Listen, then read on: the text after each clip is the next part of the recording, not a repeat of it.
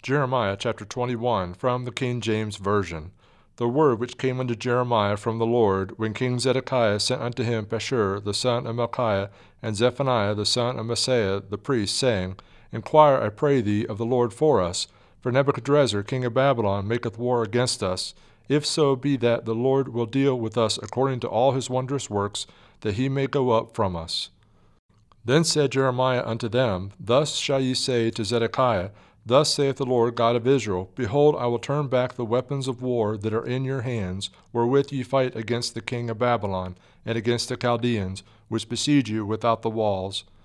And I will assemble them into the midst of this city, and I myself will fight against you with an outstretched hand, and with a strong arm, even in anger, and in fury, and in great wrath.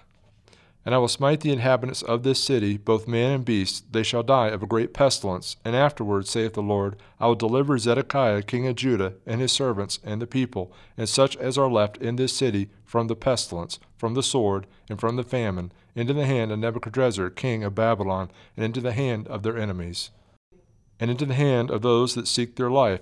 And he shall smite them with the edge of the sword. He shall not spare them, neither have pity, nor have mercy. And unto this people shalt thou say, Thus saith the Lord, Behold, I set before you the way of life, and the way of death.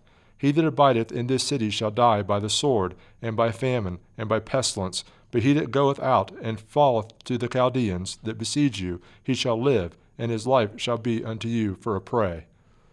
For I have set my face against this city for evil, and not for good, saith the Lord. It shall be given into the hand of the king of Babylon, and he shall burn it with fire. And touching the house of the king of Judah, say, Hear ye the word of the Lord, O house of David. Thus saith the Lord, Execute judgment in the morning, and deliver him that is spoiled out of the hand of the oppressor.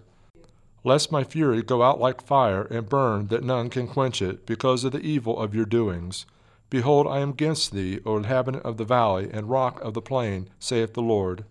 Which say, Who shall come down against us, or who shall enter into our habitation? But I will punish you according to the fruit of your doings, saith the Lord, and I will kindle a fire in the forest thereof, and it shall devour all things round about it.